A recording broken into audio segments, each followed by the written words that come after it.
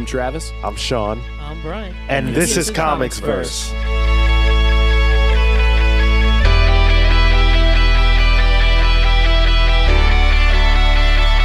Welcome back to another episode of the Comics Verse podcast. You're in the second episode of our series on underrated characters in comics. Last time we were focusing on Martian Manhunter. This time around, we're going to be talking about somebody who you're going to have the opportunity to see Benedict Cumberbatch portray in the upcoming Doctor Strange movie. So, as you've probably guessed, that character we're covering is, of course, Doctor Strange. And I'm joined today with a couple of some familiar faces from Comics Verse. So why don't you say hello, gentlemen?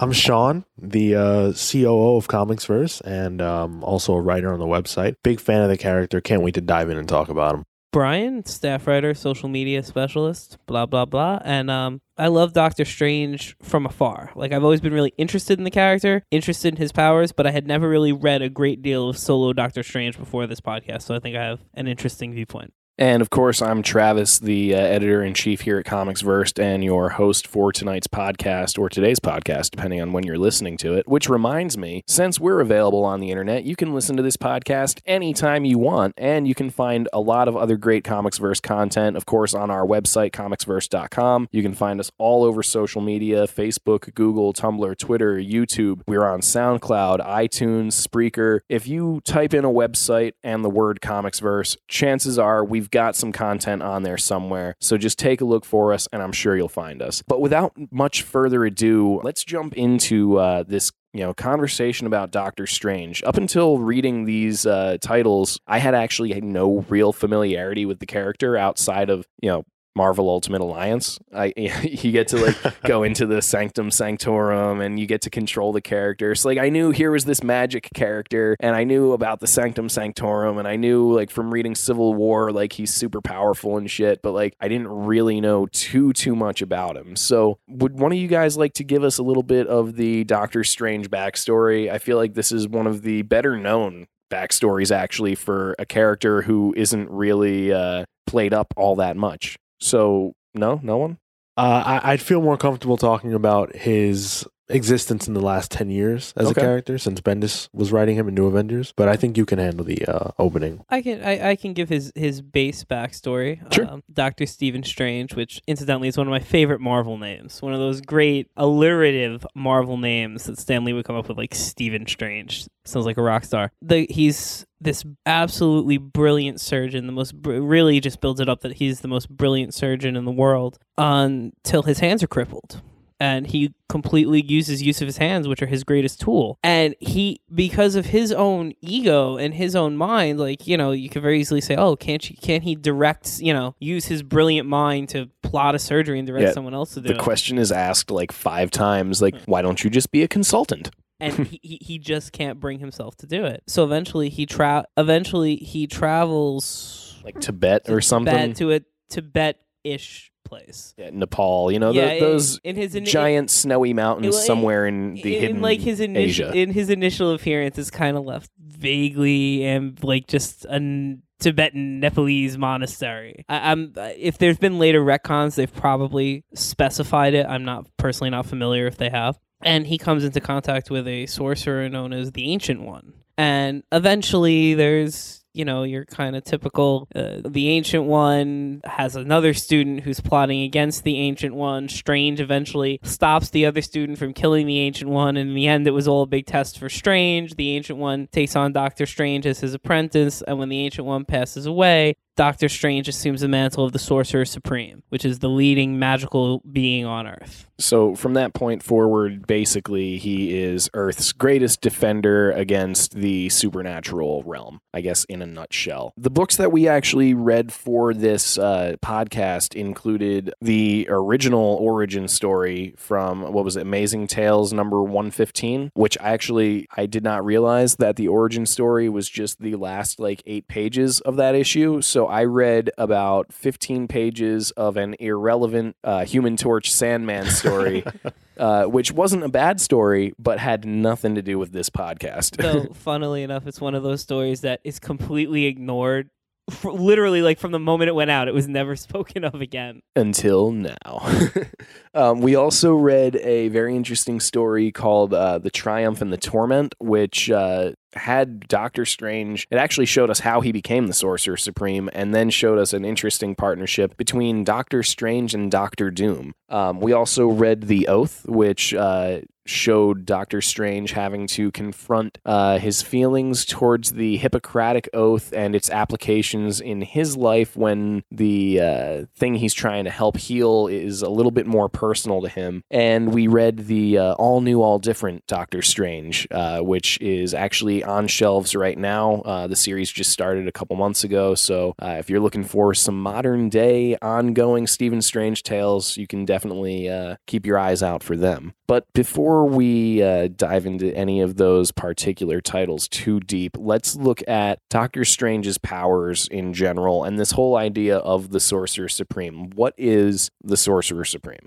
So my interpretation of it is he's the ultimate magician. He's the ultimate sorcerer. He's the guy you go to if, you know, a demon has come from hell to try to take over Earth. He's the guy who can deal with that. He's the only guy who can deal with that. The comic books, though, don't necessarily portray him that way all the time, and I think that that's something we're probably going to talk about a lot more, is that there's an inconsistency in what being the Sorcerer Supreme means. Over the course of the last 10 years, we've seen him as one of the most powerful beings in the entire Marvel Universe. In Civil War, in fact, as you were saying before the podcast started, Wong actually tells him, you could end all of this with, you know, the snap of a finger. And his perspective there, of course, is that it's not for him to do. But we've also seen him in All New, All Different, not really being able to do much housekeeping. He can't even keep demons out of his house, let alone from infecting this woman or infecting him. So there's a lot of inconsistency there. Yeah, the all-new, all-different version of Doctor Strange actually felt very similar to like a John Constantine sort of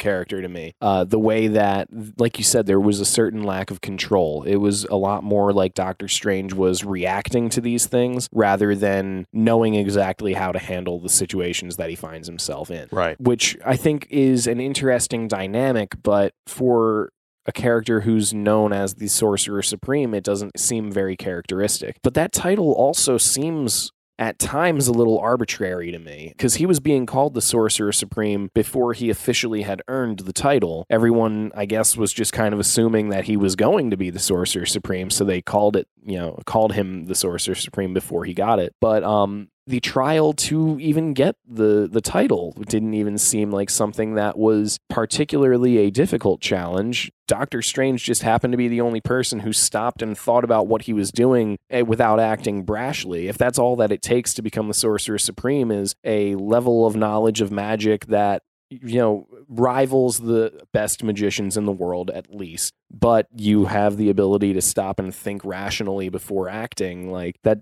doesn't seem like, you know, much of a title to earn. You know, the magic part of that is so much less important, it seems, than the ability to stop and think first. So what does that say about his abilities as a magician? Is he the best magician in the world, like they say in Civil War? Or is he somebody who has some magic skills because he's got, you know, been taught by the Ancient One and all that, but is still very much somebody whose knowledge is incomplete, who is still learning? And I think that's kind of what we're getting a lot more of in the All New, All Different. Well, it's interesting because I wasn't a huge fan of the All New or Different interpretation, but it reminded me of, and I know we're mainly discussing the 616 Doctor Strange, but I don't know if either of you are familiar with the Ultimate version of Doctor Strange. Not really. It's ironic because that was actually the version that I'm more familiar with, just having read more of him. Ultimate Doctor Strange is set up basically as a shyster. He's a slightly competent magician. He can do magic spells, quote unquote, but he really doesn't know what he's doing, and he's set up like as a TV star. In fact, the whole concept of the name, the Sorcerer Supreme, is just kind of his hype name. It's, you know, his like, you know, it's equivalent to being like a pro wrestling name. And actually he ends up being killed in Ultimatum in a really disturbing way, because he truly doesn't know what he's doing. He's a facade. And I don't think that All New, All Different is going fully in that direction, but they seem to be going, the interpretation kind of reminded me of that, just of this idea of less of the all-knowing Sorcerer Supreme and more like a human being with an adeptness for magic who's kind of going by the seat of his pants a little bit, if you will, like blurred on the edges. Well, it's very much more a sort of, and we talked about this on the Mystery podcast, but it's very much more a troubleshooter of the magical world than it is I am the overseer, like the all-knower of this world. And I think that on a lot of levels, Jason Aaron went that direction because right before that, Jonathan Hickman had built up, and Bendis to a certain degree, had built up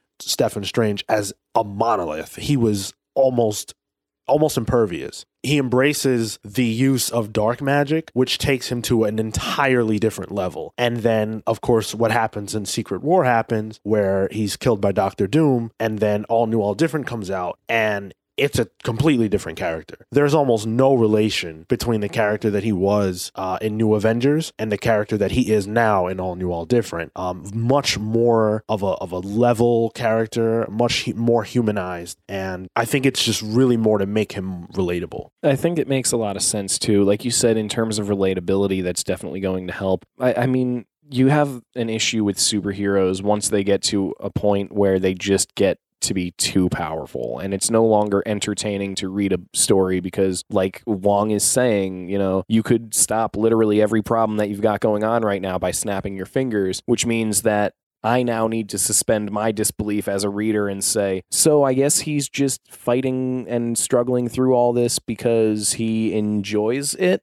Right. It's like the Silver Age Superman paradox. Right. Once you show a character like blow out a star, or once you establish that Stephen Strange is not just the Sorcerer Supreme of Earth, but is the supreme magical being of the cosmos and could change history with a thought, then how do you, one, tell any type of stories with that character, and two, how does even anything happen in the Marvel universe? Right. There's no longer any stakes for that character. Right. Like, oh, the Avengers are trying to prevent, a nuclear annihilation level event. Why isn't Doctor Strange just, blinking it into kittens? This is why nobody has ever written an Uatu solo title. Well, we're gonna talk about this a little more later when we get into his personality, but I think this ties in. Doctor Strange, especially again over the last 10 years, has been more about his psychological and personal limitations. Why he won't do things is typically based around how it would affect the world around him rather than what he's incapable of, because he's been portrayed as someone who's capable of anything. He hasn't had there haven't been threats to him personally. It's more been about, how am I damaging the people around me by making these choices? And so even in not All New, All Different, even in New Avengers by Jonathan Hickman, he's a part of the Illuminati. And they're going around stopping these incursions, which is a whole thing. If you haven't read it, you should really check it out. Doctor Strange doesn't want to be a part of the murder of millions and millions of people to protect Earth, which is what they have to do. He's capable of it. He just doesn't want to do it. And that actually destroys him on the inside. And it makes him make choices that are really terrible and ultimately lead to his demise. But I think that it speaks a lot to the character and where he's willing to go and where he draws the line as far as what he's willing to do with his powers.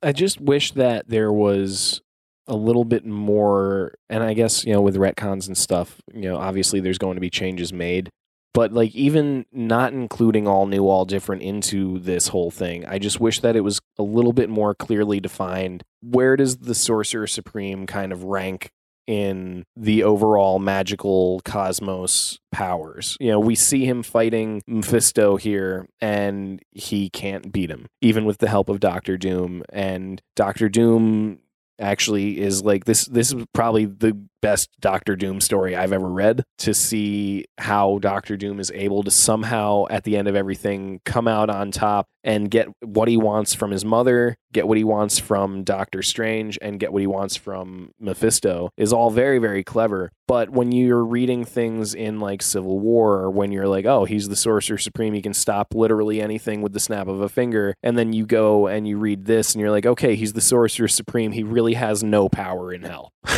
Well, I think that kind of opens up to what we were talking about before. What the title of Sorcerer Supreme, it really has gone by, I guess, who's been writing it. Is the title of Sorcerer Supreme solely, the most powerful magical human being, which in the grand scheme of things, a powerful magical human being compared to an actual demon from hell, an actual devil, would be nothing? Or is the Sorcerer Supreme the vast wielder of all cosmic power and cosmic magical power? And I think that that's kind of a thing that's affected Strange, where a lot of different writers have kind of taken whichever interpretation kind of fits into their story best. And whichever one, if they want to make him a Deus Ex Machina, they make him the most supreme magical being in the world. But once you do that, though, you can no longer have that character be a solo character. And I think that's what the struggle was for Stephen Strange for so long. I think then the problem is that you have other writers who just kind of take that and ignore the concept that he can do that. Right. Like, Civil War, it wasn't too long before Civil War that in Amazing Spider-Man, I believe it's number 500 or 600. It's one of the big round number issues. I believe it's 600. There's like this mystical battle that Strange is fighting alongside the Avengers, which even there, it kind of doesn't really make that much sense, because if he's on the same power level of the Avengers fighting in a mystical event, what does Sorcerer Supreme mean? And then he ends up reuniting Peter Parker with the spirit of Ben Parker. But that's really that ends up being his role in the story. That narratively, that's why he ends up being there. And it's kind of like okay, but how, in another comic that's coming out at roughly the same time, he's portrayed as literally a god. Like, that line in Civil War is literally the kind of line that you would address to a god. And he's portrayed as kind of like the, staying out of human affairs. Again, much like a god would. Right, yeah, I shouldn't have the power to make this decision. No matter which way I choose, the consequences are going to be too huge. That's too much responsibility for one person. Like, you're right, that's definitely a very godlike thing. If I can make one decision with one instantaneous action that's going to impact literally the entire world I live in, like, yeah, I understand where he's coming from and why he won't make that decision. It's just very frustrating as a reader to be told somebody has that much power and then in the same breath be told that they don't, And I think actually while we're on this discussion of powers, we should at least make some attempt to define what cosmic powers he has, or what the root of his cosmic powers are. What am I even meaning when I say cosmic powers? So I know it's sort of rooted in a lot of occult, mystical, demonology sort of things. Particularly the Vishanti are figures that he specifically names a lot, and I might be misunderstanding, but I think those Vishanti are the main primary source of his powers, at least the magical spells. He's got a lot of artifacts also, like the Eye of Agamotto and the Levitation Cloak, but like his mystical spells sort of all come from the Vishanti, I think. I don't think they all come from there, but I think that a lot of them do. Okay. Right. I think that he taps into multiple different demons and etc. Well, not so much demons, right? Right, yeah. He's just the mystical arts. They do a very strange division where it's like the darker black magic arts and the mystical arts. And the mystical arts are like totally fine. Okay, so I was just using demons as my own word. So they're more like what, like just benevolent entities? For lack of a better word, I guess I would say gods. Like I'm like the Vishanti, I think, come from an offshoot of Hinduism. So I'm assuming that there's a lot of mythological references to ancient cultures, maybe some Mesopotamian stuff. I honestly don't know. I'm throwing words out there just to sound smart. But like I'm assuming that these are religious deities that come from some of the ancient polytheistic religions. Yeah, that sounds about right. And you're totally correct in that. There's the mystical arts and then there's the darker arts. And if you want to see how Doctor Strange is affected by that, by utilizing those powers, you really should read Jonathan Hickman's New Avengers run, because once Doctor Strange starts using dark magic, he becomes a totally different character. His personality is gone. He changes completely. And on the subject of the Sorcerer Supreme, Bendis made a conscious effort to try to define what that meant during his run of New Avengers. And he actually loses, Doctor Strange does, the title to Brother Voodoo. I'm not sure if you guys are familiar with him, but he becomes the Sorcerer Supreme. And there's almost no difference between his power set before he becomes the Sorcerer Supreme and after. And Brother Voodoo he's not even very good when you compare him to Doctor Strange. So I really think, like you were saying before, Travis, that it is more of a title than any definition of where your powers are at. And also you, Brian, you were saying the most powerful magician that humans have. I think that that's probably apt as well. But when they're faced with demons like Mephisto or whoever else, he was totally out of his depth, was Brother Voodoo. Going to actually speak about his personality, you said that there's a pretty drastic personality change at some point during one of the various retcons in the last, history of comic books. There's been like a gazillion. But anyway, his personality is actually something that I was having some difficulty really grasping while reading this. And I think that, to kind of harp on the various writers who have been kind of inconsistent with what Sorcerer Supreme means, I feel like there's been a lot of inconsistency as to who is Stephen Strange. Even if we get rid of all the mystical powers and all that, who is this character at his most basic? And there's like certain traits that we always kind of see. We know before the accident where he lost the use of his hands that he was like very, very arrogant, very cocky, very greedy, didn't care much for other people. He was very selfish. We also are given hints that he was something of a playboy, very Tony Stark-like, except with less of an alcohol problem. But then we are told that basically he had this revelation that now he's the Sorcerer Supreme, that he's living to protect Earth, that he's like this good guy, that he's this super wise sorcerer who's sort of above all of these like earthly desires and shit. And then we still see him hooking up with Night Nurse, and we still see him basically proposing to, eventually start up some sort of a relationship with the girl from All New, All Different. So there's just some inconsistencies even there where it's just like, okay, so are you this great being who is beyond regular humanity and has dedicated himself to like a higher purpose? Like with the whole Ancient One and his studies up there, there's something almost like monkish and almost religious about what he's doing that sort of calls to mind like a comparison to a priest or something that makes me assume anyway, like a sort of celibacy that I don't think necessarily.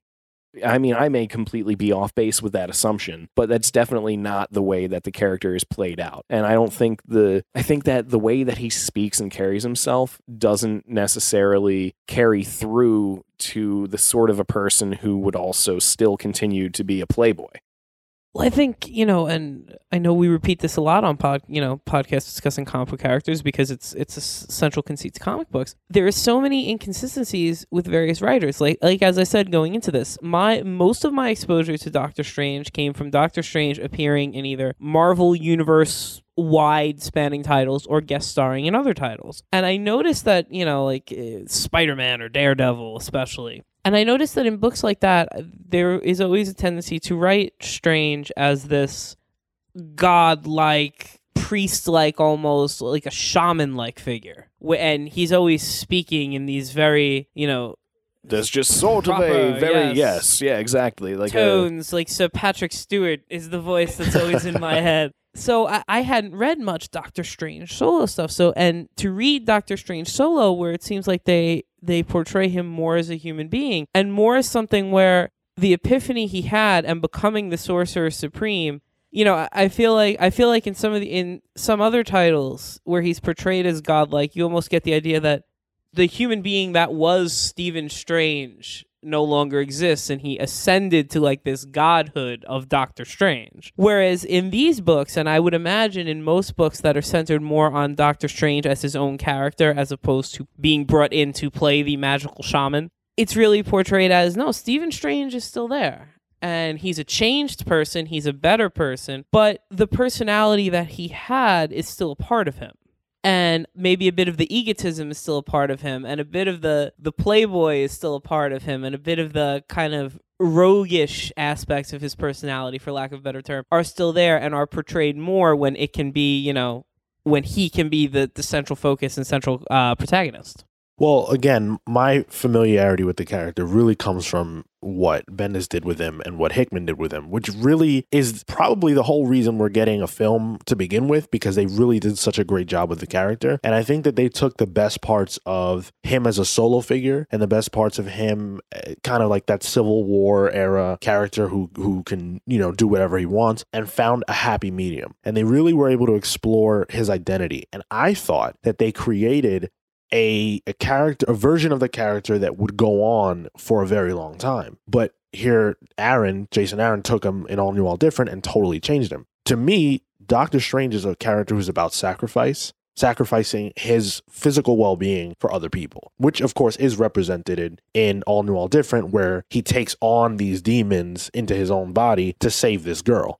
And he does similar things throughout his time in New Avengers. He sacrifices his home, the Sanctum Sanctorum, to bring in the New Avengers and sort of protect them from different situations that are going on. And he's very powerful, but he isn't overpowered in a lot of instances. Jonathan Hickman took him to godhood. Once again, from where we saw him at Civil War, he went down during Bendis' run and up again during Hickman's run. And I think he's a character who a lot of weight is put into his decisions. He's not the type of person to make a rash choice. He's someone who's going to really consider his actions before he takes them and how it affects other people. And there's a lot of talk about how he's very similar to Tony Stark. In fact, Invincible Iron Man, the new run, he appears and they look the same and they have basically the same dialogue. It's really funny, actually. But he's not like Tony Stark because he's very willing to sacrifice everything he has for humanity. And I think that's one of the best parts about the character, because obviously other characters do that. Spider-Man, different things like that. Doctor Strange is willing to let demons infest his body to protect you. And that's something that most other characters cannot say or do.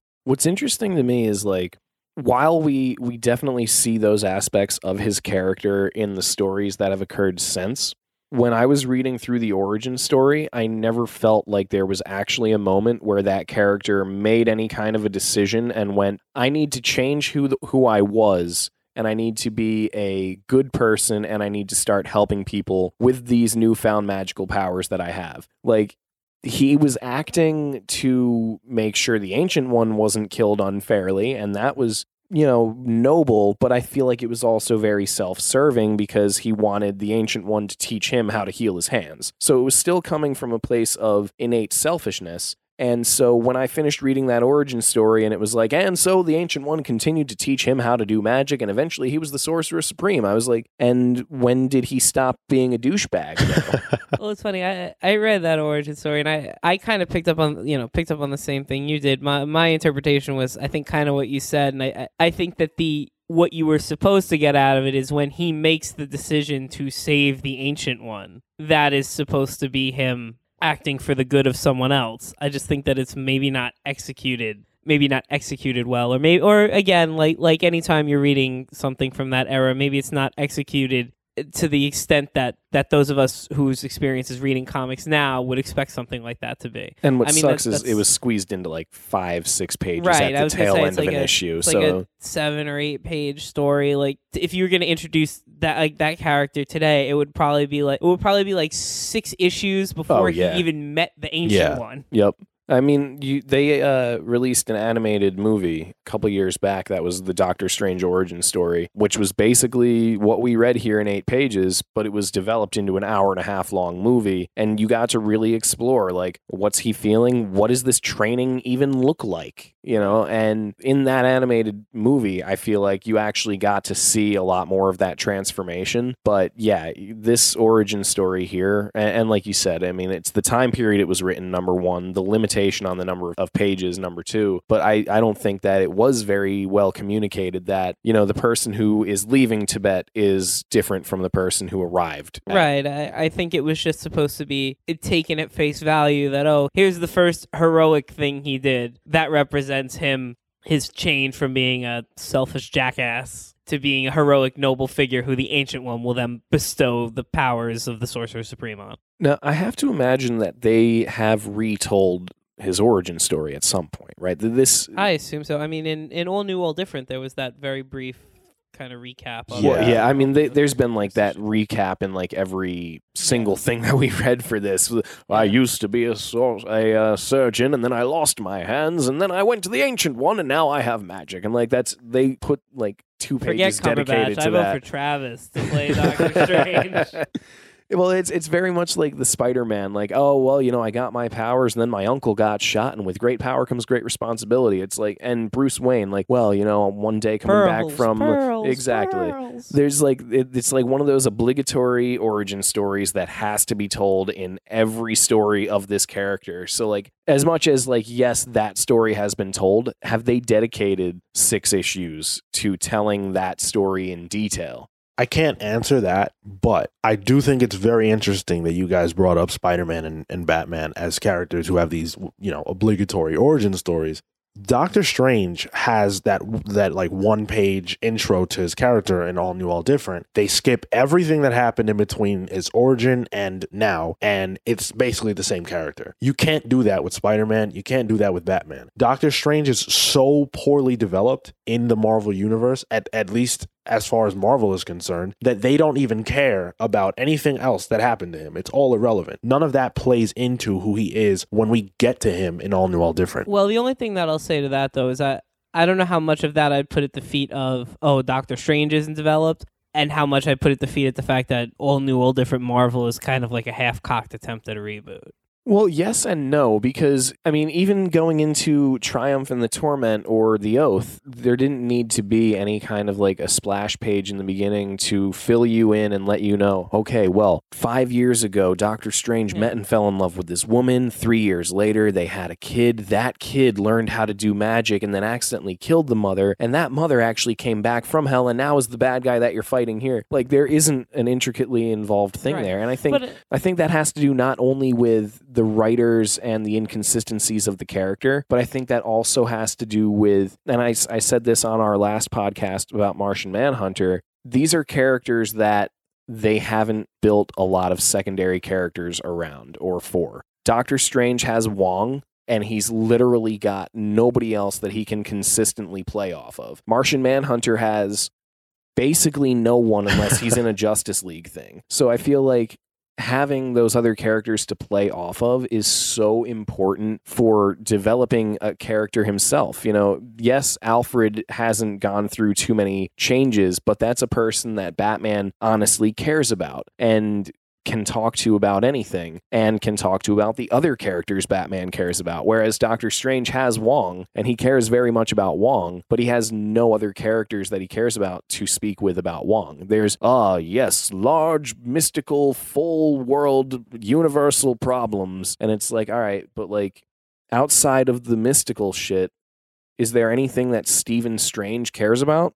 And are we going to get to see any of Stephen Strange develop, or do we just get to watch a magical spectacle? Because I feel like that's what Doctor Strange's books are. They're a magical spectacle, and we don't really... He's a placeholder. We could put literally any other person there, change the name to Dr. Voodoo, to Baron Mordo, and as long as that person is doing the same things, it doesn't matter who the character is inside. But that kind of goes back to, I think, like what we were talking about before and what I brought up before. Then do you read into the interpretation that that the person who was Stephen Strange almost ceased to exist when Doctor Strange ascended to being the Sorcerer Supreme? And I get, I don't think that's like a universal. I don't think that's been the universal way the character's been applied. Also, just to throw out one thing, like I think you're both right. Don't get me wrong, but I mean, when DC does like a 3-panel retelling of Batman's origin, they kind of do the same thing that you just said, Sean. His parents were killed. He dresses like a bat. They don't really... That wasn't my point. My point is that you can't read Batman today without the context of, Red Hood. Red Hood right there. You need to know those. You need to know all of those things in order to understand where he's at. With Doctor Strange, it's just not the case. But is that more on the development of Doctor Strange, the character? I would say that's more on the development of Doctor Strange's,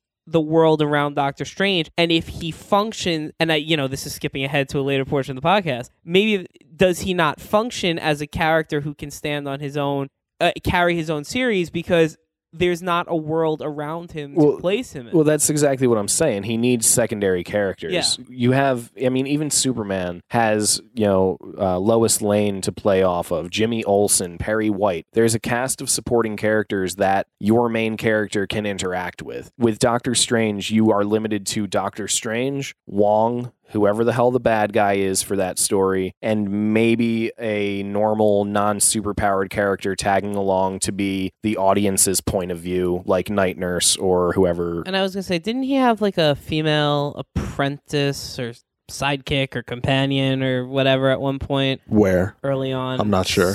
I don't recall her name. I know he had, what wasn't it, like Clea or something? Yes.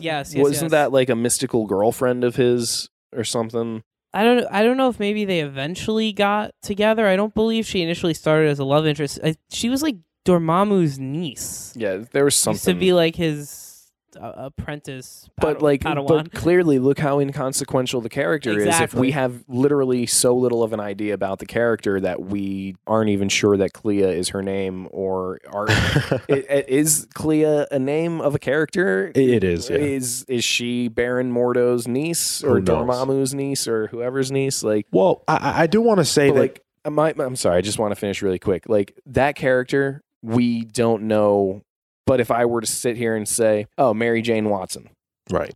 Like, or Gwen Stacy, Talia al Ghul. Like, all right, here's female characters that played a very important role in another hero's life. And, sure, yes, I'm talking about Batman and Spider-Man, who are arguably bigger names than Doctor Strange. But I think there's a reason for that. And I think that is because Doctor Strange isn't a very well-written or well-developed character because, like Brian said, like I said, he doesn't have a world built around him. He is a character who is there to be the Deus Ex Machina, to react to the crazy shit nobody else can handle, and he can come in when an author needs him to and snap his fingers and take care of everything. I think that what both of you guys have been saying is totally true, but I think I probably misspoke when I said that he wasn't well developed. I think it's more that Marvel refuses to accept a place for him and stick to it. So, for example, prior to All New, All Different, he was a god. He was this godlike character. And yes, they took him through a bunch of different sort of stations, but they arrived at that point. And so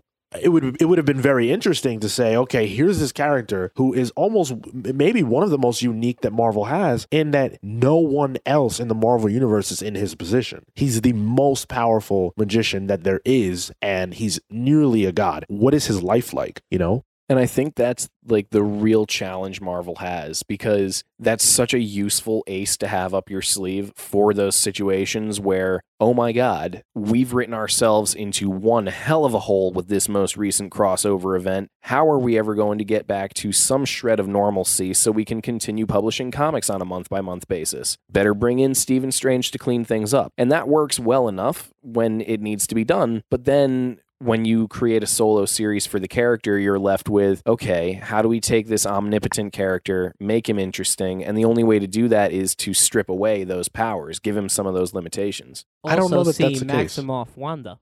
Well, yeah, but I don't know that it's the case that it cannot work. I don't think Marvel tried to make it work. They didn't attempt to take All New, All Different and use the version of Strange that we've been familiar with for 10 years. They said, okay, we're going to strip all of that away and go back to his origin. And so, okay, when did this character, he's been around for like 40 years, right? So forget about all this development. Let's go back to number one and work from there. What does that tell you about what they see in this character? That they just gave all of that up. Right. And like you said earlier, that the character himself wasn't very affected by the lack of that history. Like, if you were to go and take Spider-Man and say, okay, Gwen Stacy never died. Like, holy shit, that radically changes that totally different character. Yeah. So I very much see what you're saying there. One thing that I think is also interesting, though, about his personality and the way he does play off characters, because he doesn't have that core group to really play off of, other than Wong. Getting to develop that character of Stephen Strange has to come from other characters he interacts with. So what I think was very interesting was the dynamic between Doctor Strange and Doctor Doom in particular, because here we've got a man of magic and we've got a man of science who have been enemies many times. They even started out as enemies in the book, The Triumph and the Torment, or yeah, I have that right. I thought I had it backwards. They even start out as enemies here and sort of end as enemies, but work as allies, but not really, but they are. And like, there's just such an interesting distrust, but at the same time, like, it's almost like honor. Like, I'm honoring this, agreement that I made, but I don't trust you, but I have to, but I don't, but I can't, but I can. Like, it was just such a cool seeing those two characters mesh and in the dynamic of hell, and that was just such a cool reading experience for me. I agree. Like, I liked that book a lot, and I'm prefacing this sentence by saying that for a specific reason. I like that book, and like I said, I really do like Doctor Strange as a concept and as a character. But I think it's interesting reading that book. That was my favorite of the books that we read for this podcast. However, it's basically a Doctor Doom story. And I think that says something about the character of Doctor Strange, or at least the way Marvel treats the character of Doctor Strange, that, the on the cover, Doctor Strange gets top billing, but really he's the guest star in, a Doctor Doom adventure. Like, he's there. The impetus for why he's there is that Doom calls in this favor that Doctor Strange cannot refuse. Doom is really the one with a goal and with a character arc. The closest thing to a character arc Strange has is kind of quote unquote earning the title Sorcerer Supreme, even though it kind of had been pre-established that he had it. So I guess it's kind of like being like an interim heavyweight champion or something. Like, he was awarded it because the Ancient One died, and then he had to earn the title for real, quote unquote. And even that really isn't played as a major part of the book. The major part of that book is he's, Doom's kind of static character sidekick. Yeah, that whole fun journey in hell. That whole Sorcerer Supreme trial was just part of the exposition to give them a reason to have to partner up. They needed an excuse that for some reason Doctor Strange would actually say yes to Doctor Doom asking for his help. And so we need to come up with some reason, and that contest was the reason for them to partner up. It didn't even seem like an author was sitting there going, now, why is he called the Sorcerer Supreme? We never really talked about that. Let's fill in those blanks for everyone. That was a blank nobody needed filled in, So you're very, very right. Like, that story isn't a Doctor Strange story. It's definitely a Doctor Doom book. I think the reason why those two characters work well together is because they're in a lot of ways very, very similar. Doctor Strange starts out as a man purely of science, and then because of this horrific injury, becomes a man of magic. Doctor Doom is very similar. Doctor Doom is a genius scientist, but in order to rescue his mother's soul, I think, he takes on magic and he learns magic. Well, what's interesting about that too is that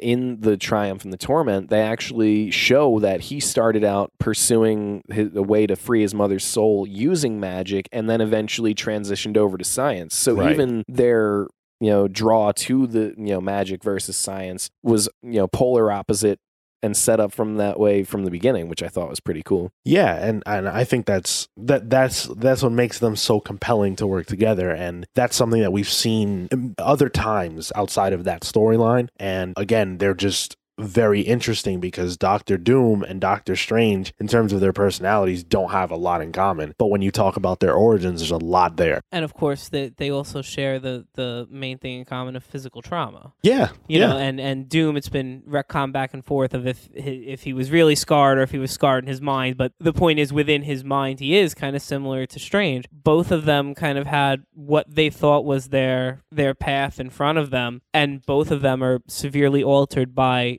a physical disability, basically. And I mean, that kind of goes into, I know we're going to speak later about the fact that Doctor Strange is essentially a disabled character. But, him and Doom kind of share that in common. And obviously they both went two totally different paths with it, and in two totally different directions, even as far as science and magic goes. But at its heart, they're both two wounded people. What's cool for me is, like, Doctor Strange clearly has the better magical knowledge, but what's interesting, I guess I should say, not what's cool. What's interesting is Doctor Doom, for some reason, found it necessary to bring Doctor Strange on this adventure, even though he's gone and done this, like, every year for the past, like, however long it's been since his mother died, and he's tried and failed every single time, which means that he's gone into hell on his own, he's fought and survived in hell on his own, and managed to be brought back to Earth, which I would say is a pretty successful trip to hell. Yeah. In anyone's book. Like, yes, he didn't get his mother's soul back, but he did get Mephisto to be like, all right, you know what? I could totally just keep you here for all eternity, but for whatever reason, I'm going to let you go.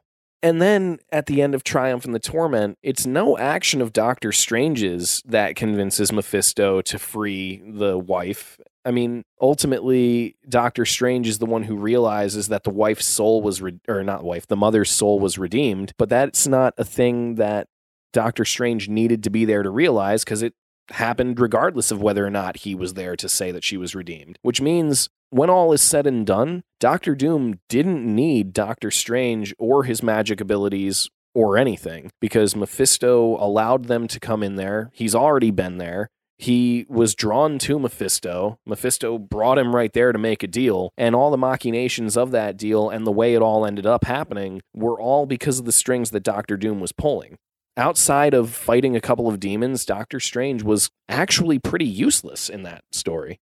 And I think that speaks to what we've kind of been saying, which is just that Doctor Strange is more of a sidekick character in a lot of cases than a character with his own arc and a reason to be a part of stories other than to fulfill something for someone else. In this case, it's so bad, he doesn't even fulfill anything for Doctor Doom. He's just there. Right. He's like the mystic shaman, but he doesn't even fill the Deus Ex Machina mystic Right. shaman Yeah, role. exactly. He's just kind of like, he's like a Sherpa. I feel like this story would have almost been, actually, not even almost. I feel like this story would have been way more effective if this was Doctor Doom and Reed Richards making this trip. Well, Interesting.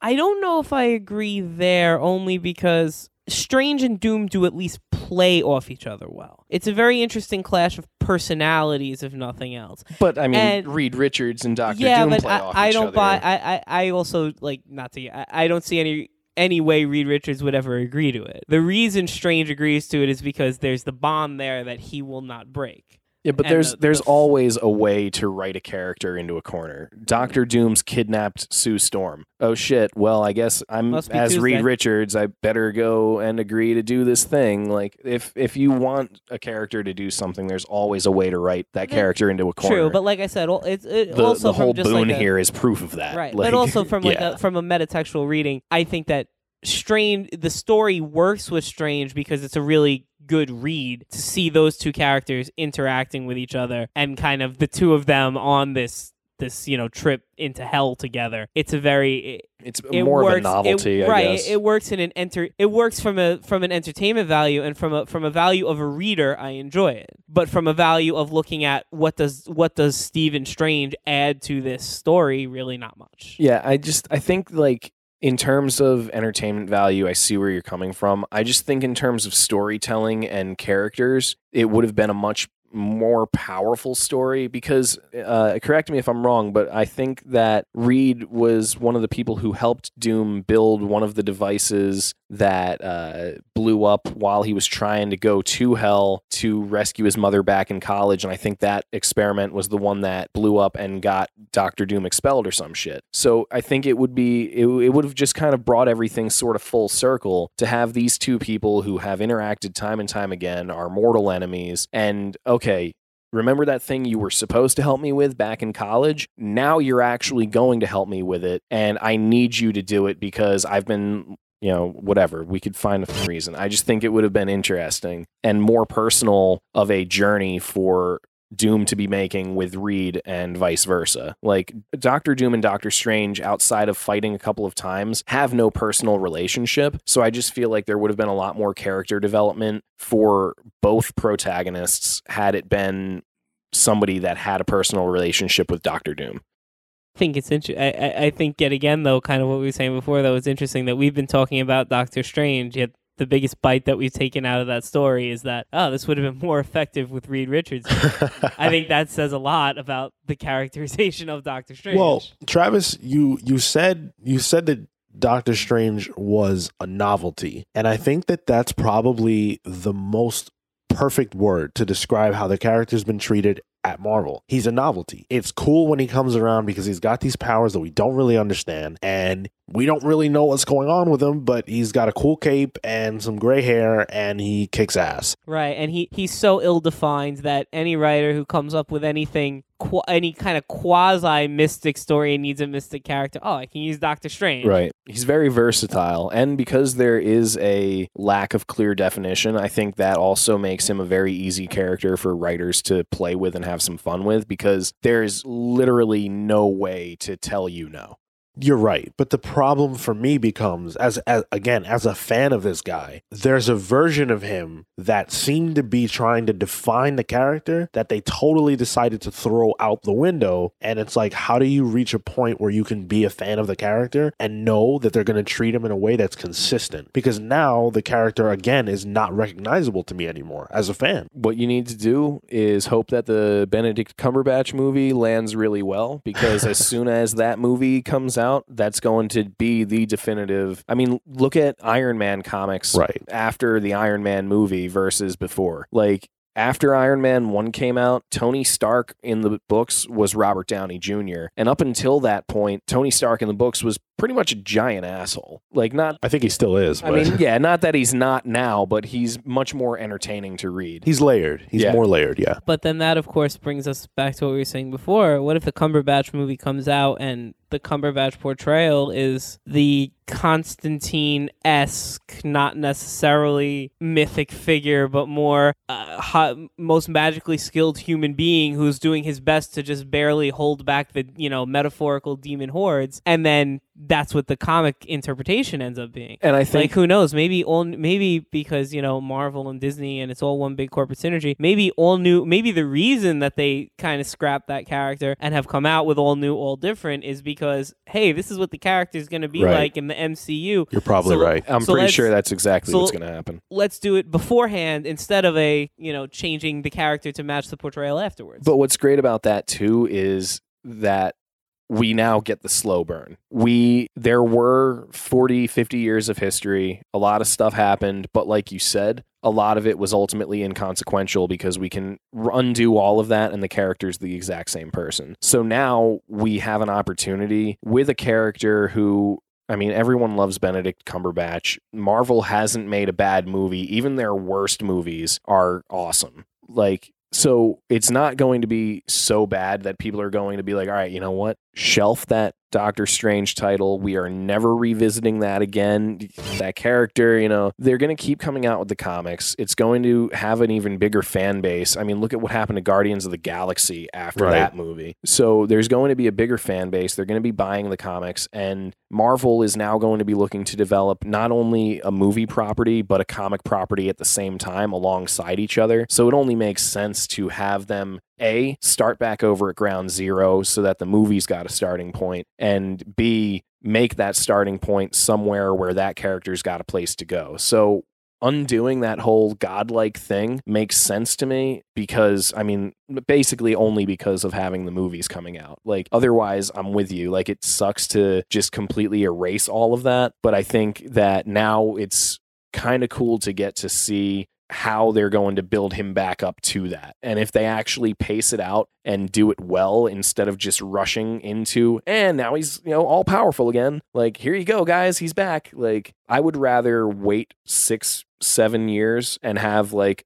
a couple of really good writers have some really good runs and take us to a point where he really earns the title of Sorcerer Supreme than have him just still continue to be the same Sorcerer Supreme he's always been. I think that's a pretty fair point. For me, as a fan of the character, it's not great what they did, that they've sort of gone backwards with him. But for people who are now finding him, who will find him when the movie comes out, who maybe just on a whim picked up All New, All Different, Strange #1, it's great for them that they have something that Marvel's probably going to stick with. So while it doesn't work for me, it works for the people who are jumping on now. That's great for them. I agree. I mean, like I said, I'm just going to draw from a character that I personally am a huge fan of. To me, it's comparable to Green Arrow. I'm a huge Green Arrow fan, actually, of almost every interpretation of Green Arrow. But, DC with the New 52, they pretty much dropped everything that had become lovable about the old cantankerous Green Arrow and introduced a Green Arrow who, it turned out, was very similar to the then in development and now on for 4 seasons Arrow TV show that is recognizable to people who know the character from that. And I can see both sides of it. I still love old classic Green Arrow. You know, I love the jaunty cap. I love the mustache. I love the grizzled liberal, you know, voice of the people, and we shouldn't be up here on this satellite characterization. But I'm also a huge fan of Arrow, and I can understand from DC's point of view and from Watcher's point of view that if that's the version of the character that people are familiar with, that's then the comics that they're going to put out to try and get people to read them. I mean, it's kind of a commonsensical thing. Sure. And plus, the reason that I actually thought of Green Arrow was something that Travis said has always been something that I've had in mind is, and I think it could work for Doctor Strange, is this concept of a slow burn. If you do this mini reboot and strip the character back to this initial form that then people will know from another form of media, assuming this is similar to what the movie is, and then people come in and see him develop into a more familiar version of the character, said new readers, however few of them stick around, will like that original version of the character because they'll have seen the character they know grow into it. As opposed to, you know, let's pretend that the movie is a Constantine-esque film, Constantine-esque figure, to then go and read the comics and read the God-level Doctor Strange, there'd be a disconnect. Yeah, I see that. I will say, though, on the point of Iron Man, who, again, there have been many reference or relations between Strange and Iron Man as very similar characters. When Iron Man #1 came out, the movie, Tony Stark's character was in a place that was totally unrelatable for film goers because he was head of S.H.I.E.L.D. at that point, which, you know, S.H.I.E.L.D. hadn't even been introduced, and here he is in the comics as the head of S.H.I.E.L.D. But I think Marvel has probably learned a lot since then, and I think you're both right in that this is definitely a direction they're going to appease an audience that's maybe not there yet or is on the way. And, you know, again, that's great for them. And I'm happy that as long as the character gets to a place where it's definable who he is and he's not just a sidekick, that's good for everybody. And I think that rebooting the character and stripping him down is really the only way to make progress and get the character to that point. And I think that as much as, you know, there have been authors who try to define his power set and, you know, what it is to be the Sorcerer Supreme and what is his personality, you know, over 50 years of history, inevitably there's going to end up being, you know, some things that don't mesh up. You know, I mean, even with, you know, 50 or 70 years of Batman history, there's things that don't always add up. But then that's, you know, a character people really care about. With a character like Doctor Strange that isn't as popular as you can imagine, you know, especially with a much less defined skill set, he's been pretty all over the board. So I think taking him down a few notches and saying like, all right, here's our starting point. Let's build him up. Let's define this character and let's give him some like actual storylines that actually affect him. Let's give him a Mary Jane and let's kill her off. Like, let's affect this character. I want to see Doctor Strange broken. I've never seen Doctor Strange broken. Even during his origin story, when he's at his lowest point, when he's hit rock bottom, he's still an asshole who is an arrogant son of a bitch going, my hands should be working and I should be doing surgery. I want to see a Doctor Strange who is holding the love of his life in his arms, crying his eyes out because the villain that he could have stopped just killed her. Like, I know that's happened to so many superheroes in the past. I know that it's like a cheap way to add some characterization, but like I need to see this character traumatized and I need to see this character elated. I've never seen him feel any kind of an extreme emotion other than being pissed off that somebody hasn't been paying him the money he wants for the surgery they need. I think it's extremely interesting that you say that you want to see him traumatized because his origin is based in his trauma. But you never actually like get to see that, though. You're right. But I think bigger than that is the fact that his trauma is personal and in the sense that it's about his physical body, whereas for most other characters, it's about people they care about.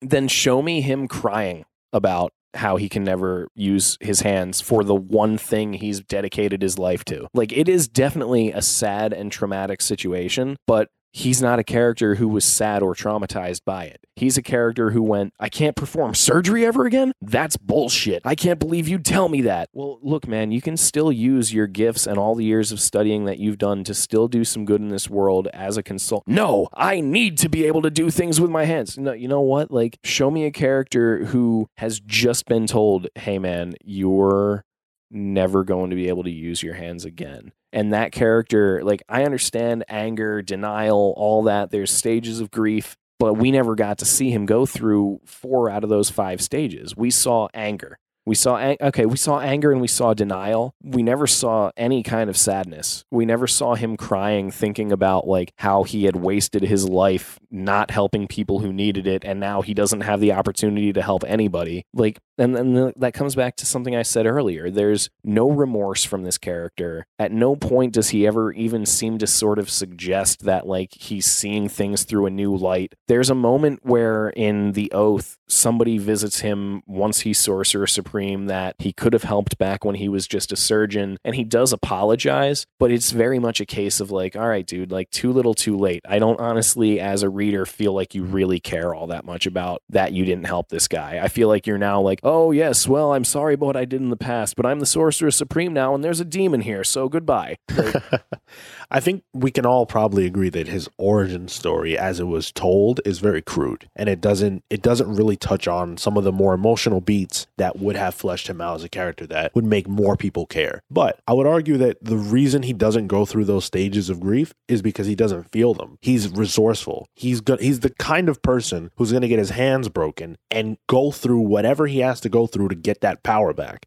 But even if it's not his hands that are the thing that's traumatizing him, like, I just want to see what does it take to get this character to honestly care about another human being. Because I guess you could argue that he really cares about Wong. He does try to save Wong's life on a number of occasions. But even at the end of The Oath, he's sitting there and he's not making the conscious decision to go, I need to save my best friend because they're my best friend and that's how important they are to me. He's sitting there going, do I save one person or do I make the much more responsible decision that I'm honestly leaning towards because it's more the right thing to do? Do I take this last little bit of serum home and save the entire world? And it's only because of the doctor's Hippocratic oath that he saves the one person that he has any kind of a connection to. So, like, give me any other character for Stephen Strange to feel honest emotions for and about, and let me see how that relationship develops. Let me see some ups where things are super great. Let me see some downs where they're super terrible. But give me another person on this earth in the pages of a Stephen Strange comic book where I see that interaction and I go, oh my God, Doctor Strange actually feels feelings.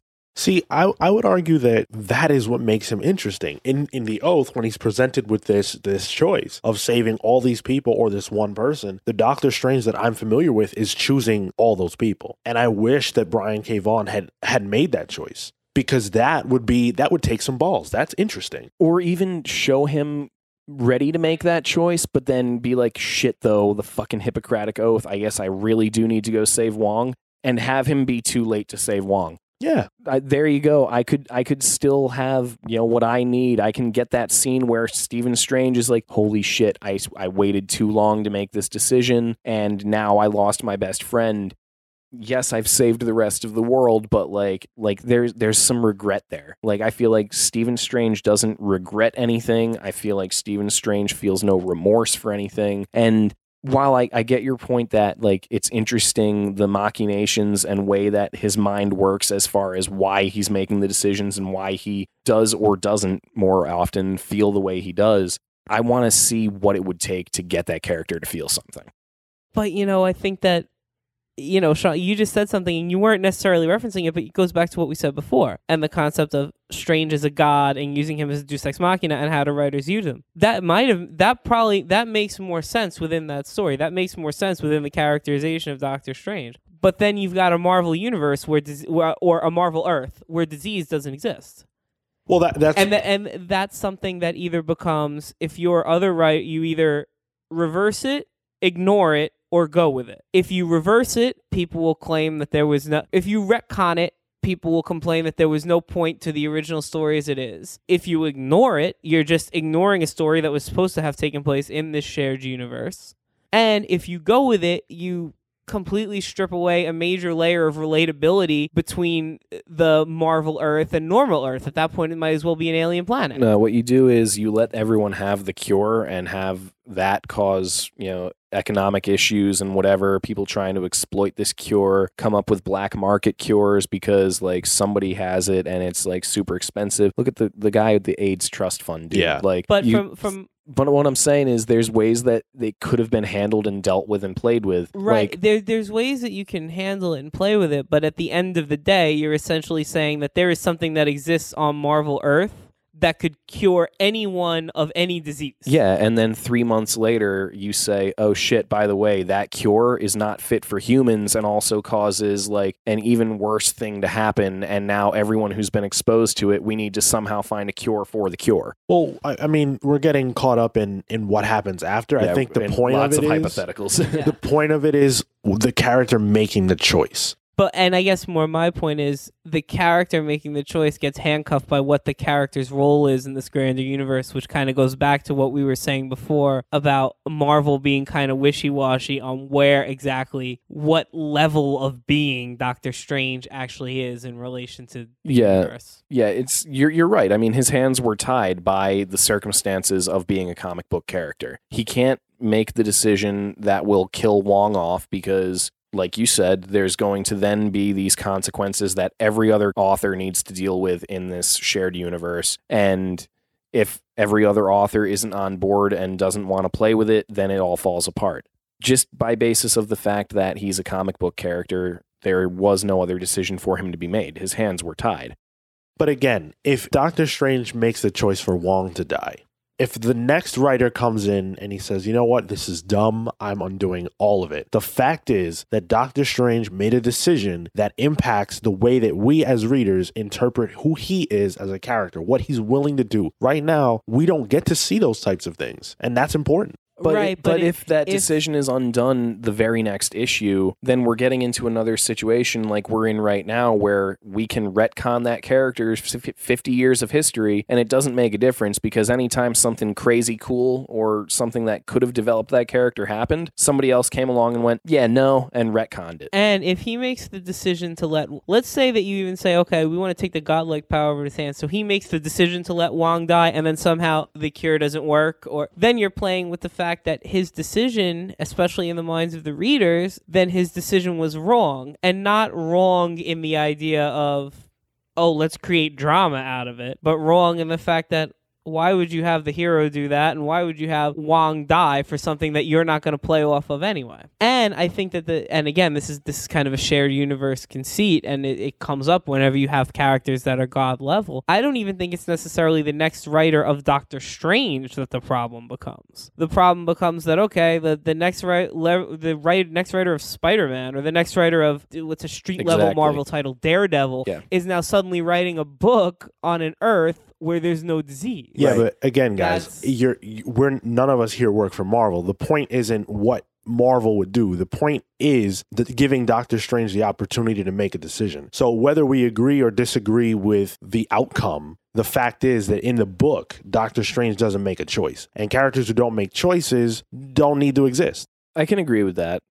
I think that the point that... Would we really argue that he does make the choice to respect the Hippocratic Oath? Yeah, but it's like Travis was saying, his hands are tied. Like, it's not right, but that's still a choice. I mean, it's not like the Hippocratic Oath was magically binding. I'm just saying, it's not like the Hippocratic Oath was magically stopping him from doing it. But it was a way for him to go, oh, well, this decision's not really mine to make. It's a way for him to decide without taking responsibility. It was a way for him to defer the choice. It was a way for him to say, oh no, the choice wasn't between saving one and saving billions. The choice was to not betray the Hippocratic Oath. To not let my patient die. Yeah.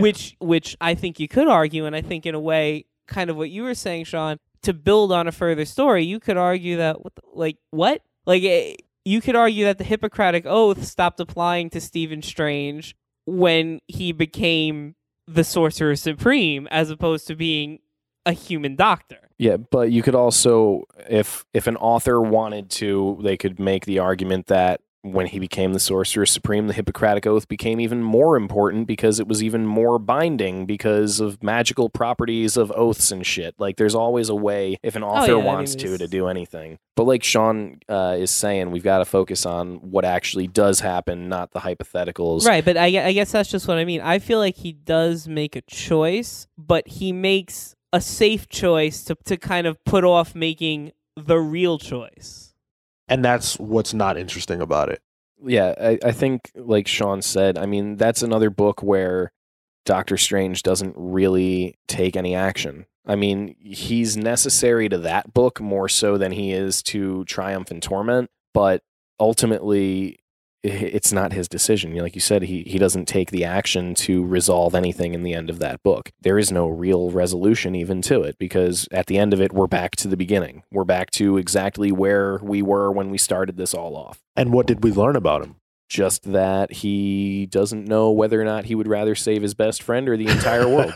But I guess that's what I'm saying. And did we really learn that he didn't know, or do we learn that at push came to shove, he saved his best friend and then came up with reasoning that allowed him to cleanse his conscience of doing it? I mean, you can read into it however you want, but the reality is that he defers the choice. He's presented with a soft option. He's not willing to take responsibility for that choice. Right. Well, I think that actually speaks more to his character than the choice itself. And I think that's more on the head. I think he makes the choice and doesn't take responsibility, which I think still fits into what you're saying. But I think that it's less that he just completely avoids making a choice. He makes a choice and then comes up with it, and then has an explanation for why it was the only choice he could make, and he's not really responsible. But in the end, he does choose. That's my interpretation. Well, Night Nurse kind of forces it on him. She's the one who reminds him oh, well, your Hippocratic Oath, you promised never to let a patient die as long as there was something you could do. So actually, it might not have been Night Nurse, but there's another character who reminds him, and that's what ultimately is oh, yes, I guess you're right. I guess I should. So like you said, I mean, it's definitely him not really taking responsibility. Maybe he did really want to choose Wong and he was conflicted over the right thing to do or the selfish thing to do. And maybe, like you said, this was just an excuse for him to do the selfish thing. But like Sean's saying, I feel like that speaks to how weak the character is. And I think we're all actually kind of saying the same kind of thing here. I mean, I think that would be interesting, too. If he said, you know what, listen, Wong is my best friend. He's the only guy I have. I'm definitely going to choose him. Okay, well, now we know that we've got a choice. Right. Yeah. This is a character who is selfish and is going to make the choice that's personal over, Even if there was a line at the end, Wong wakes up at the end of the book and how could you have chosen me when you should have chosen the entire rest of the world? And if Doctor Strange was sitting there I never had a choice. I was always going to choose you. There is something. There is a definitive detail, a definitive statement about Doctor Strange and how he feels about somebody. And that's the only thing that I want. I want to see him actually care about a female. I don't want to just see him talk casually with Night Nurse for 5 issues and then at the end have them decide arbitrarily, we should kiss now. Because there's been no hint of romance throughout 5 issues, so why are you kissing now? I don't want to see some random girl who's got demons coming out of her head who now Doctor Strange is you need to come over here once a week. Great. Let that continue to develop. I'm more than willing to let this character become somebody important to Doctor Strange, but I want them to be important to Doctor Strange. I don't want this to just be a character who Doctor Strange is you're a person that I know. Well, totally agree. Yeah. And I also must say, this whole conversation, beyond the character of Doctor Strange, it really makes me wish I could ask Brian K. Vaughan.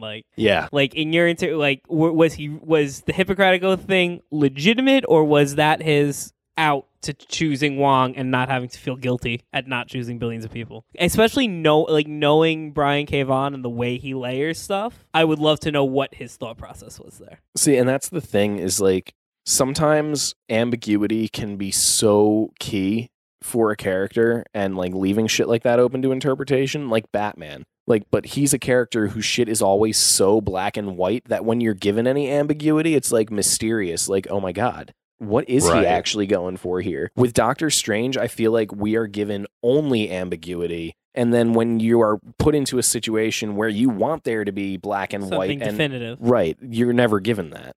I completely agree. I think those are opportunities for writers to put their stamp on a character. Right. And I think that Brian K. Vaughan unintentionally missed that opportunity by not doing something definitive with Strange. Exactly. Like, he's the kind of character where there's been so much ambiguity, so much up in the air that there's no power in leaving something ambiguous anymore. You're actually empowering the character and the writer of the character more by having that character actually make a definitive statement. Whereas somebody like Bruce Wayne, if you're able to construct a mystery well enough that by the end of it, your readers are still going, wait a minute.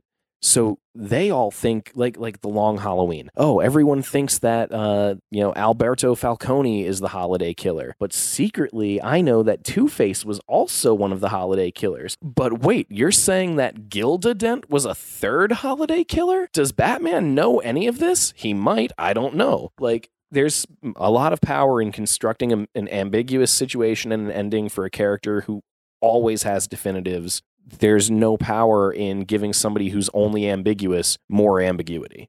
Yep, absolutely. I definitely agree there. Which I guess brings me to the next point here.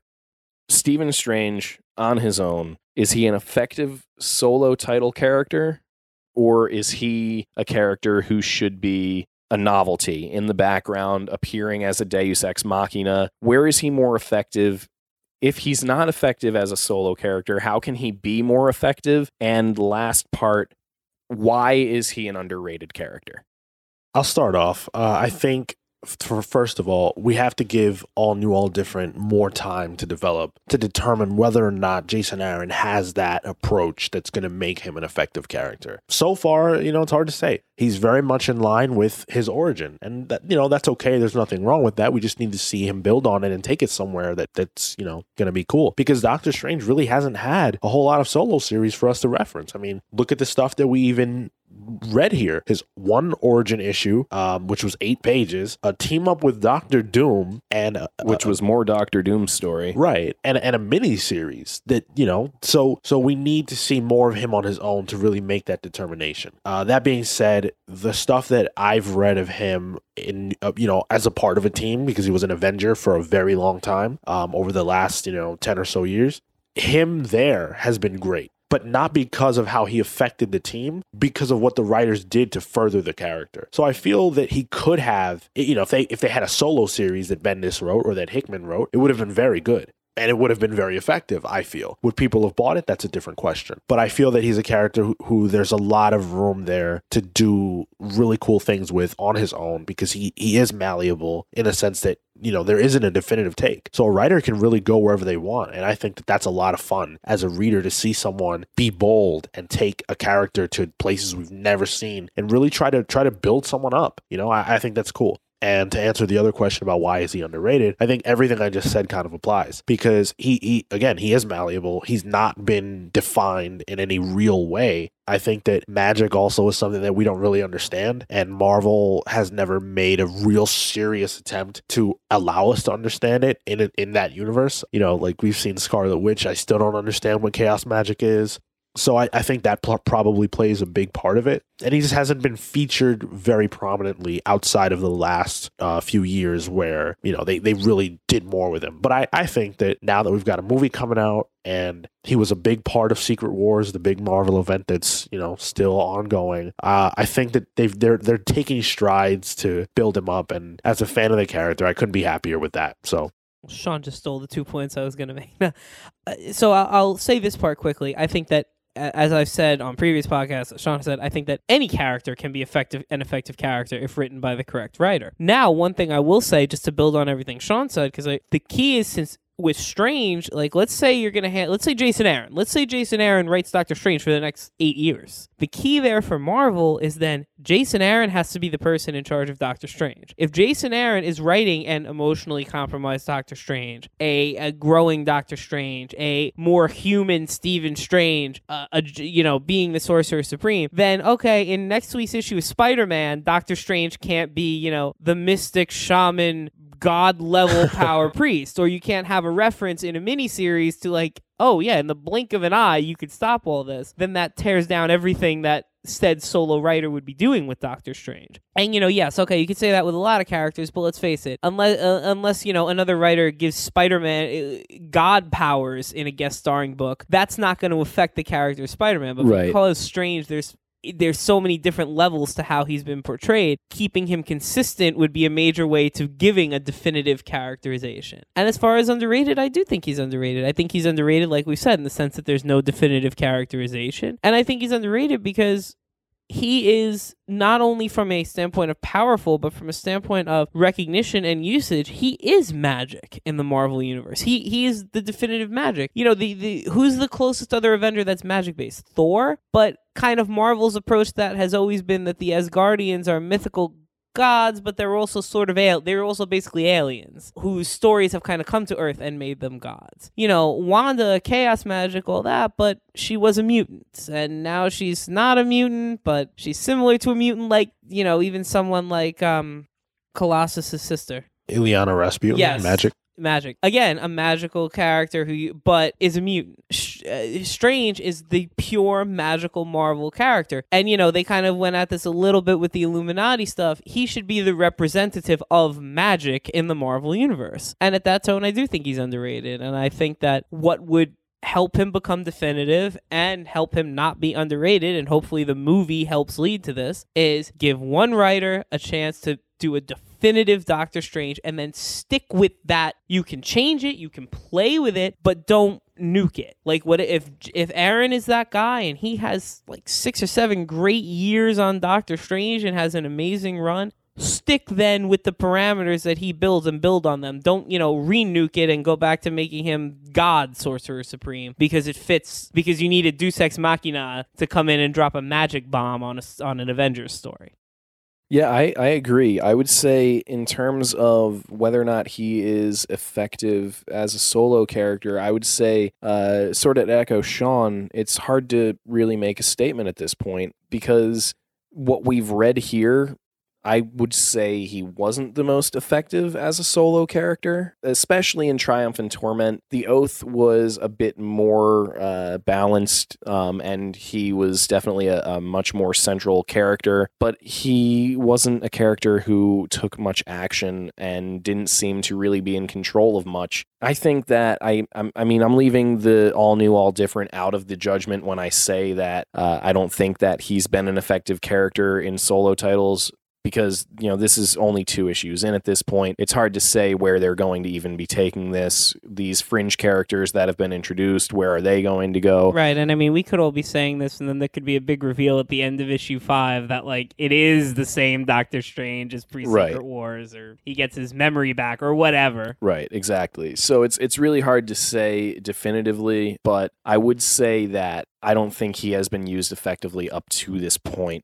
And I think that there's a lot of reasons for that. Basically, 50 years of history is a big part of that reason, but I think a lack of definition is an even bigger part. To go off of what you were saying earlier, you're not going to see Spider-Man popping into an issue of the X-Men and all of a sudden his web shooters are attached to his feet or coming out of his butt. Like, you've clearly defined exactly his web shooters are attached to his wrist. This is what he can do with his web shooters. You're not going to have new powers being added to Spider-Man. You're not going to have Spider-Man showing up in one issue with all of his powers and then being in an issue of Daredevil and with no explanation being like, oh yeah, sorry Daredevil, I would totally help you out, but I don't have any of my superpowers this week. Like, it just doesn't happen. So I think, like you said, having more definition, more central control, and an idea of what is this character doing and capable of at any point in time is just so critical for a character who has so much potential power. We've seen this character be omnipotent. We've seen this character have no power whatsoever. We need to find out what powers he has, how far along in his training he is, and how long he's got to go. Even if we don't have the same author on this title for the next 8 years, Marvel should have like at least a 5-year plan and an outline of here's what's happening year 1, here's what's happening year 2, here's what's happening year 3, and by year 5, hopefully we're at a point where we can get him to be the Sorcerer Supreme again. But if not, we have plans in place. Right now, I feel like there's never really been a plan for Doctor Strange. And other characters with longer histories have had a much clearer definition. Batman, to go back to that example, we've had, Jason Todd's death. There's been 3 or 4 retcons since Jason Todd died, but Jason Todd in Batman mythos has always died. And eventually he is always brought back. And there's just a very clear, these are the events of the life. And for the next 70 years, that event is always going to be there. Barbara Gordon getting crippled, Jason Todd coming back to life, Dick Grayson quitting and becoming Nightwing. Right now, there are outside of the 8-page definitive origin story, there is no other event in his life that is a definitive moment, and that's really frustrating to me. But I wouldn't, to go answer the last question as far as whether this character is underrated, I don't think that this character is underrated. I think that this character is misused. I think that in terms of the amount of power that he has, the writers give him credit or they don't, depending on which writer and what they feel about Doctor Strange. We know that he's one of the most powerful. He's the representative of magic in the Marvel Universe. We know that he can be omnipotent. So I don't think it's him being underrated. I just think it's him being underused and misused. He's been a novelty. He works great as a novelty. He works great as a Deus Ex Machina, but he can't be that and also be a compelling solo character unless they find a way to humanize him, give him some emotions, and make me care about him. I said it a lot earlier. I just really need that character to care about somebody so that I can see that he actually has the capacity to care, because I haven't really seen that up to this point, and I'm supposed to have seen that, but I haven't. So I guess that's my whole thing. Did anybody else have anything they wanted to add on? I just can't believe we've talked this long about Doctor Strange and the words "the Defenders" never came up. It's a very good point. Yeah. Well, I mean, we did talk about him being on teams, though, like the Avengers and stuff, and I think that he does work pretty well as a team player. But I mean, I feel like you can take any solo character and make them work good in a team, because again, it's like that novelty sort of thing. Like, oh, I get to see this character that I already know and like interact with other characters that I already know and like that they don't usually interact with. How's this going to go? So I think that it's easier to make a character compelling in a group because you can selectively focus on that character and what they're doing at important moments of interaction. If I was reading an issue of Justice League of America, though, and the entire issue was from the perspective of only Martian Manhunter, I think it would be a much more boring issue. But I get to see all of the Justice League, and I get to see Martian Manhunter for a couple of frames for an important moment, and I get to appreciate him in that moment. I think the same thing's very true of Doctor Strange. Well, I think it works from this perspective as well. We've heard that they're not going to do a Hulk solo film for a really long time, and a big part of that is because Hulk on screen, and I happen to think in his books as well, works when he has people to play off of. And the same can be said for Strange. You were saying it before. He would work better if he had more of a supporting cast, and he doesn't. So when you put him on a team, it's interesting to see how he relates to other people. And if you remove him from that, he doesn't have anything to really support him and keep him grounded for, a 20-issue run or whatever it is. There's Wong, and Wong's the most grounded, and even he is a student of the mystic arts, and so he's not even all that grounded. Yeah. So I think that explains why he works so well in a team environment, maybe not so well on his own. But ultimately, the right writers got to come along, and maybe Jason Aaron is that guy. So my final thought is just I hope that this is the direction that Marvel plans to stick with, and that they've got the best intentions with the character in mind. Obviously, they want him to succeed. He's got a movie coming out. That's a big deal. And just stay tuned if you're a fan of his for more Doctor Strange, and hope for the best. Yeah, absolutely. I think that the best thing Doctor Strange has going for it right now is that it was just rebooted, which means that everything going forward is wide open. They can go into any avenue. They have a lot of territory they can explore, a lot of unexplored territory, and a lot of things that they haven't done in the past that this is an opportunity for them to basically rewrite history. This is a character that they haven't done a lot with, and this is an opportunity to do that. So I think that moving forward, this is a great time to start reading Doctor Strange, because it's, you're going to be getting, hopefully, a more definitive version of the character than we've ever gotten up to this point. All right, well, that is it for our episode of the Underrated Comic Characters podcast, focusing on Doctor Strange. Again, I'm Travis, the editor-in-chief here at Comicsverse, and thank you for listening. I'm sure that you were listening to us on either iTunes or maybe SoundCloud, perhaps Spreaker. Maybe you're right on the website itself. But if you are interested in more beyond just the podcast, you can find all kinds of comic-related content, news, blogs, articles, interviews, all kinds of stuff on our website at comicsverse.com. You can also check us out on the web at Google, Twitter, Tumblr, YouTube, Facebook. We are all over the place, so make sure that you search for us, and please let us know how we've been doing. Leave some comments here in the podcast. Let us know on other posts whether or not you agree, disagree. Are we way off? Is Doctor Strange one of the best characters Marvel's ever had? Let us know. And if there's another Marvel title out there featuring Doctor Strange that we need to read, feel free to let us know about that as well, because the more we know, the more we can talk about. So again, I'm Travis. I'm Sean. I'm Brian. And this is Comicsverse.